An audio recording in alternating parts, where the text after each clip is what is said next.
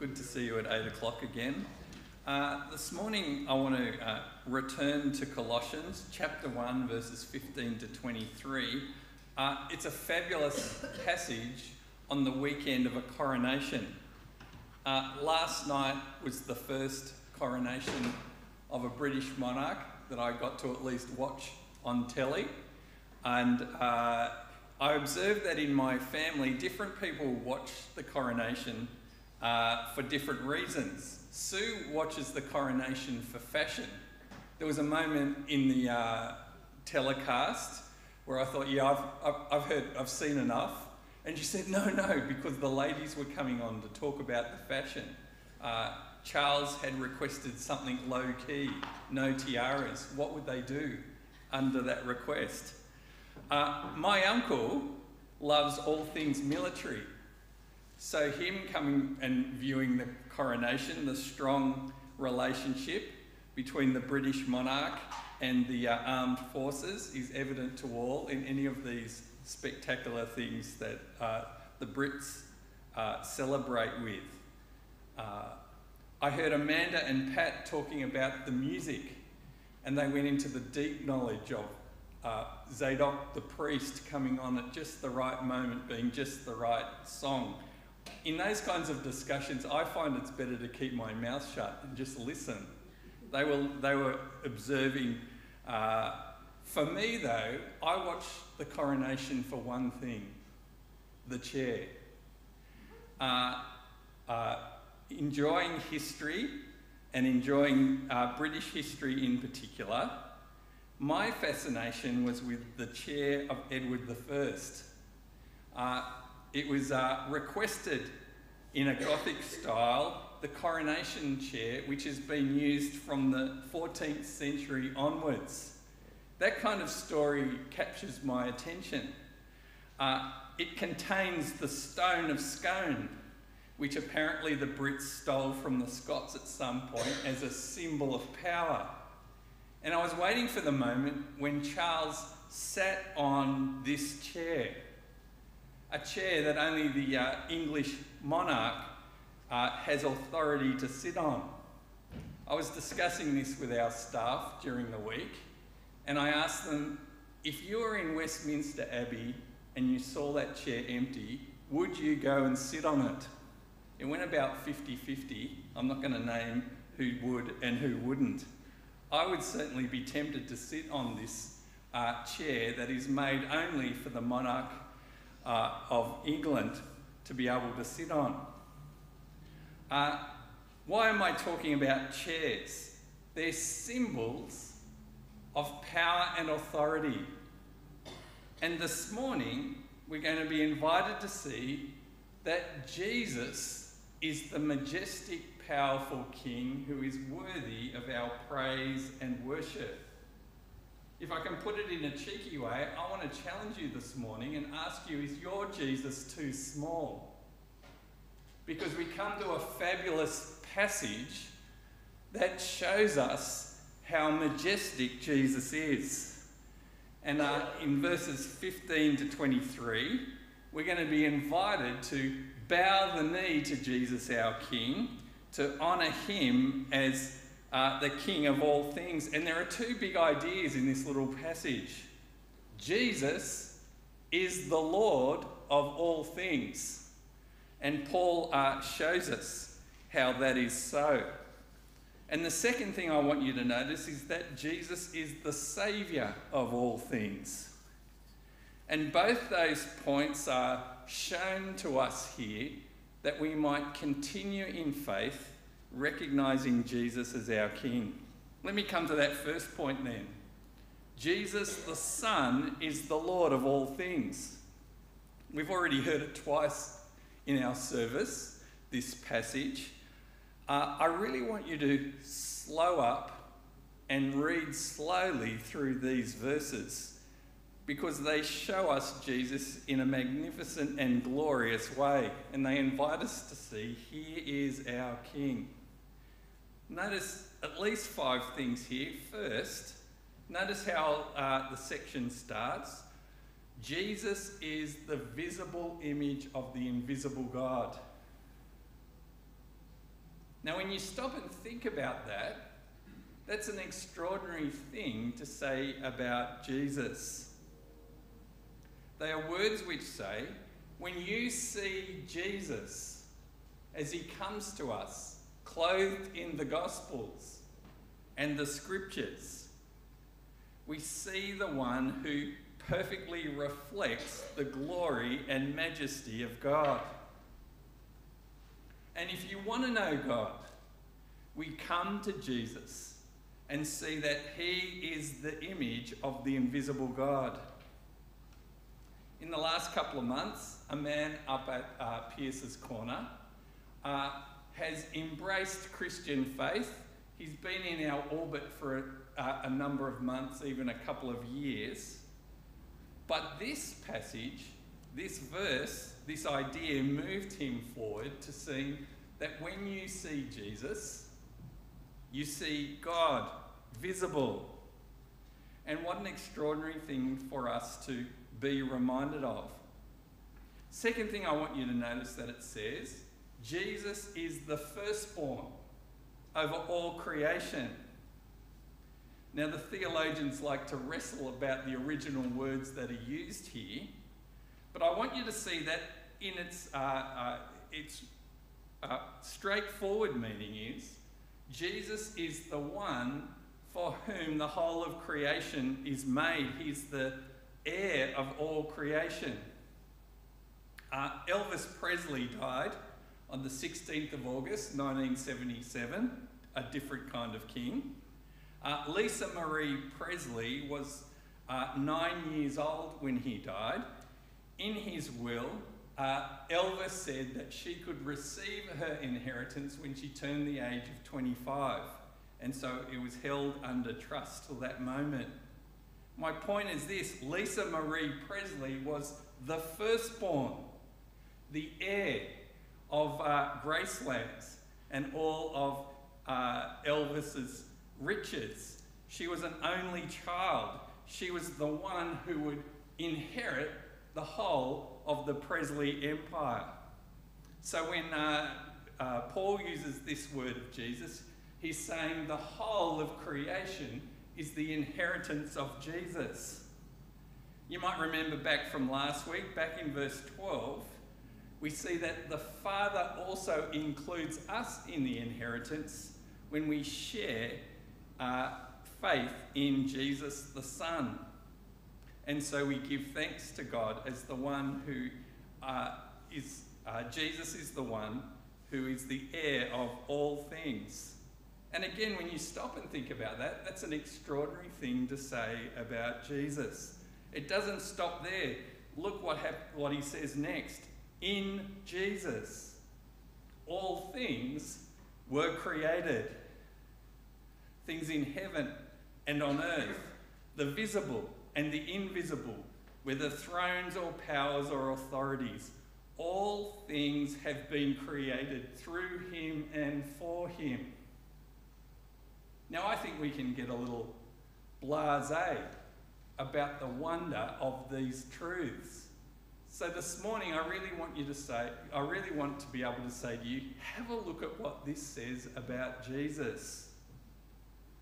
Creation was brought into existence through him.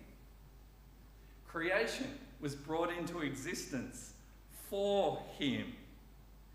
And so we see the pivotal role that Jesus the Son has in the whole of the cosmos being brought into being. And it doesn't stop there. Verse 17.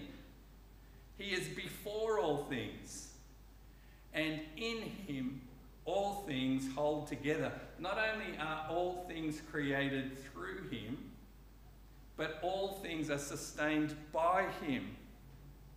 And so we see the scope of Jesus' lordship in these words. There's another extraordinary truth for us to mull over. That Jesus, the Son, was at the centre of all creation. And it would do us good to read this passage next to Genesis and see how Jesus was part of the process by which all things came into being. And the fullness language, which Andrew brought our attention to last week, we see really intensified in these couple of verses. We see the scope of his lordship. He's Lord over the heavenly realms. He's Lord over the earthly realms. And he's Lord over the church. Verse 18, he's the head of the body, the church. He's the beginning and the firstborn from among the dead. Now we could spend a lot more time unpacking these descriptions of the lordship of Jesus, but I want it to stir your heart and open your eyes that we might lift our heads to the majesty. And this little section comes to a climax with these words, so that in everything he might have the supremacy. Now, if you're investigating Jesus for the first time and you read these words about Jesus, what impression do you get about him?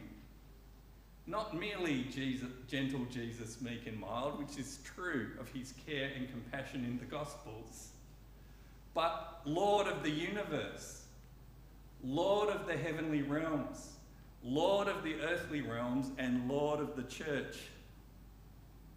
So let me ask my first diagnostic question this morning. So what?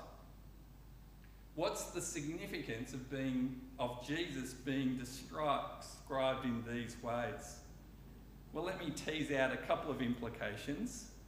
Jesus is Lord, and you are not. Jesus is Lord, and I am not. Jesus is Lord, and Charles III is not.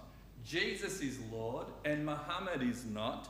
Jesus is Lord, and Buddha is not. Jesus is Lord, and Oprah is not.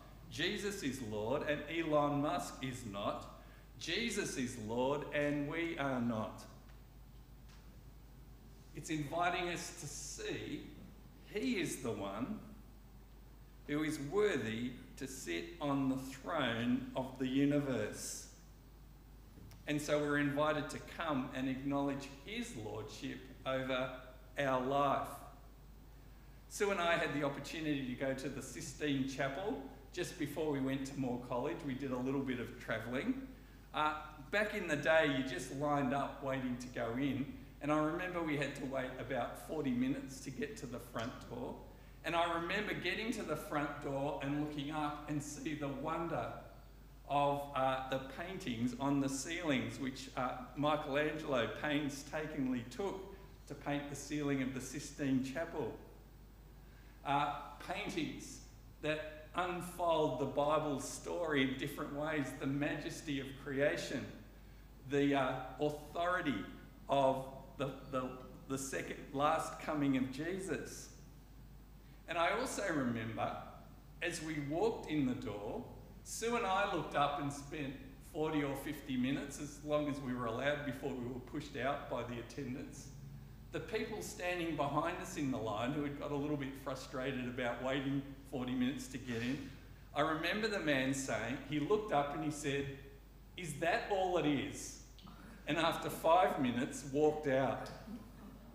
Now, my fear for you is that you come to this passage and you read it and go, yeah, is that all it is about Jesus?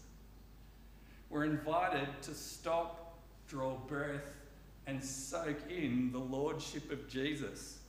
And Paul writes this as part of Colossians because he's encouraging the Colossians and anyone else who reads this like us to say, continue in your faith in Jesus, who is Lord of all things. Well, there's a second part to this passage. Jesus, the Son, is the Saviour of all things. And we notice the shift in the language in this second part from verse 19. As the Lord of the universe, Paul shows us what Jesus came to do in order to save us. Now, it's worth mentioning, I think, that Paul in his letters is very particular with his language. and especially the language that he uses to describe how Jesus saves across his letters. And Colossians is no different. We've already noticed in the opening verses the R words that Paul uses to describe what Jesus does. In verse 13, God rescues us, and we notice the language of rescue. In verse 14, God redeems us, and we notice the language of the marketplace, where the Son comes by his blood to redeem us back. But in verse 20, we notice that this section uses the word reconcile, the language of relationships. And Paul describes what Jesus does in the language of relationships, reconciliation. We see in verse 19 and 20 a description. Paul says this: God was pleased to have all his fullness dwell in him, and through him to reconcile to himself all things, whether things on earth or things in heaven, by making peace through his blood shed on the cross. Now, I want you to see that in other letters as well, Paul uses the language of reconciliation. It's the language of relationships.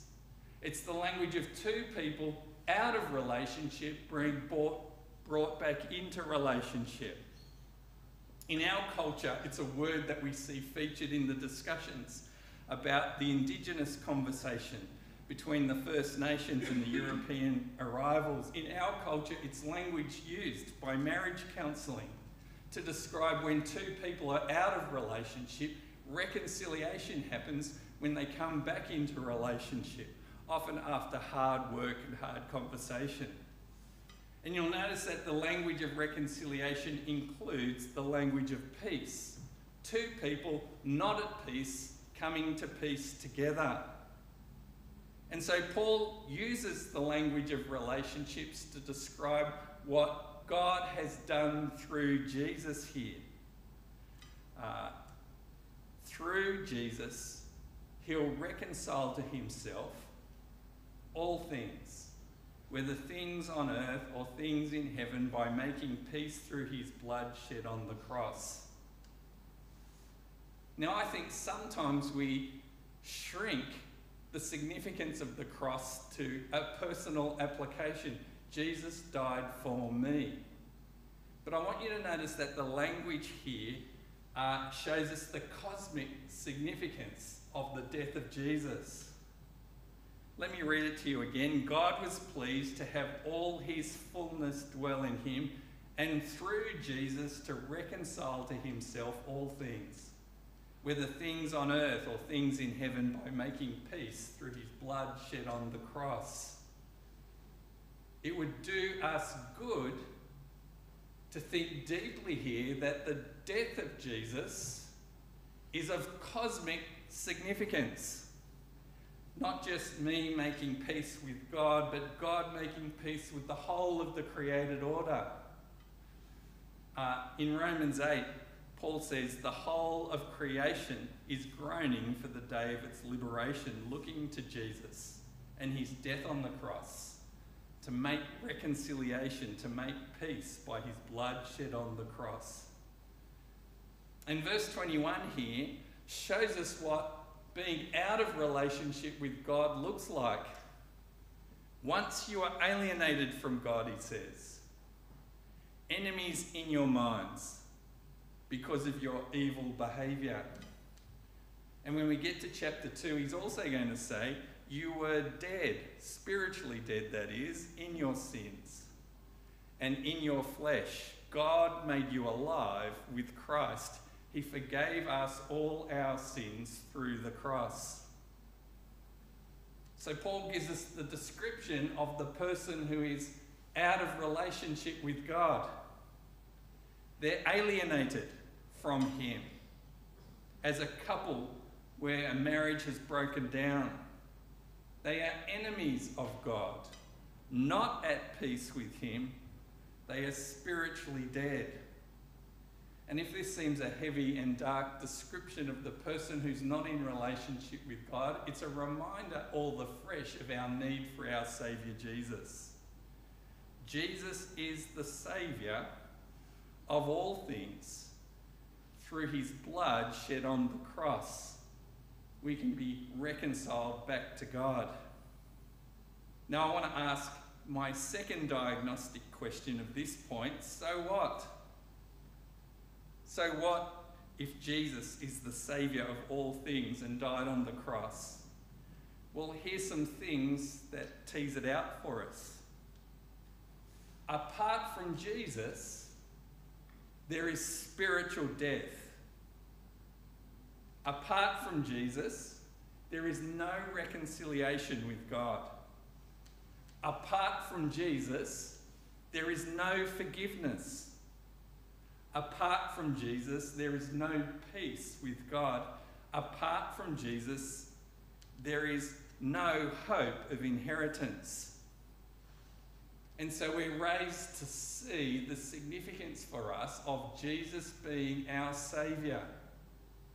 He's not an optional extra, but through his blood shed on the cross, he secures our forgiveness. He brings us peace, and he reconciles us back to our Father from whom we have been estranged. Now I want you to see that verse 22 brings it home. Paul says, now he has reconciled you by Christ's physical body through death to present you wholly in his sight, without blemish and free from accusation. If you continue in your faith, established and firm, and do not move from the hope held out in the gospel. So here's another touch point where Paul's reminding us of the point of this whole letter. He shows us Jesus, Saviour of all things, that we might have faith in him, that we might be reconciled to God, that we may be forgiven of our failures, so that we can stand firm in him, established in faith. Now I want to come back to St. Edward's chair. I love the movie The King's Speech. Elizabeth's father, Albert, because of the abdication, became king, and he had a terrible speech impediment, as you're probably aware. It was an Australian, let's call him speech therapist. The movie unpacks his dodgy background, who helps Albert come to overcome his stutter. And there is a great scene at the end of the movie. I've got the script here, and I want to read it to you because you get a sense of who is worthy to sit on this chair that only the King of England can. And this provocative Aussie speech therapist lounges on the chair to provoke the king. "What are you up to? Get up." "I'm tired," says Lionel. "You can't sit there." "Why not? It's a chair. It's the chair of Edward the Confessor, the throne upon which every king for 6.5 centuries has been crowned." "It's falling apart," says Lionel. "People have carved their initials in it. It needs a stone to keep it from blowing away." "That's the stone of Scone, the stone of destiny that was once Jacob's pillow." "You believe all such bollocks. I don't care how many royal bottoms have sat on it. It's a building block with handles attached. You're like me. You're an actor with stage props. Listen to me. Listen to you by what right? Divine right, if you must. I'm your king." "No, you're not. You told me yourself. You said you didn't want it. So why should I listen to a poor stuttering bloke who can't put one word in front of another? Why waste my time? Because I have a right to be heard. Heard as what? A man, I have a voice. Yes, you do, Bertie. And you'll make a bloody good king. I'm not sure if I'm allowed to say that at 8 o'clock. It's the king who deserves to sit on the throne, not some imposter like you and me. This passage says, Jesus is the Lord of all things. And Jesus is the Saviour of all things. So let me gently say, get off the throne and allow Jesus to sit there. Honour him by your faith and continue in him, knowing that he's the Lord of all things and the Saviour of the world. And Paul finishes this little segment with these words. This is the gospel that you heard, that has been proclaimed to every creature under heaven and earth, of which I, Paul, have become a servant. Amen.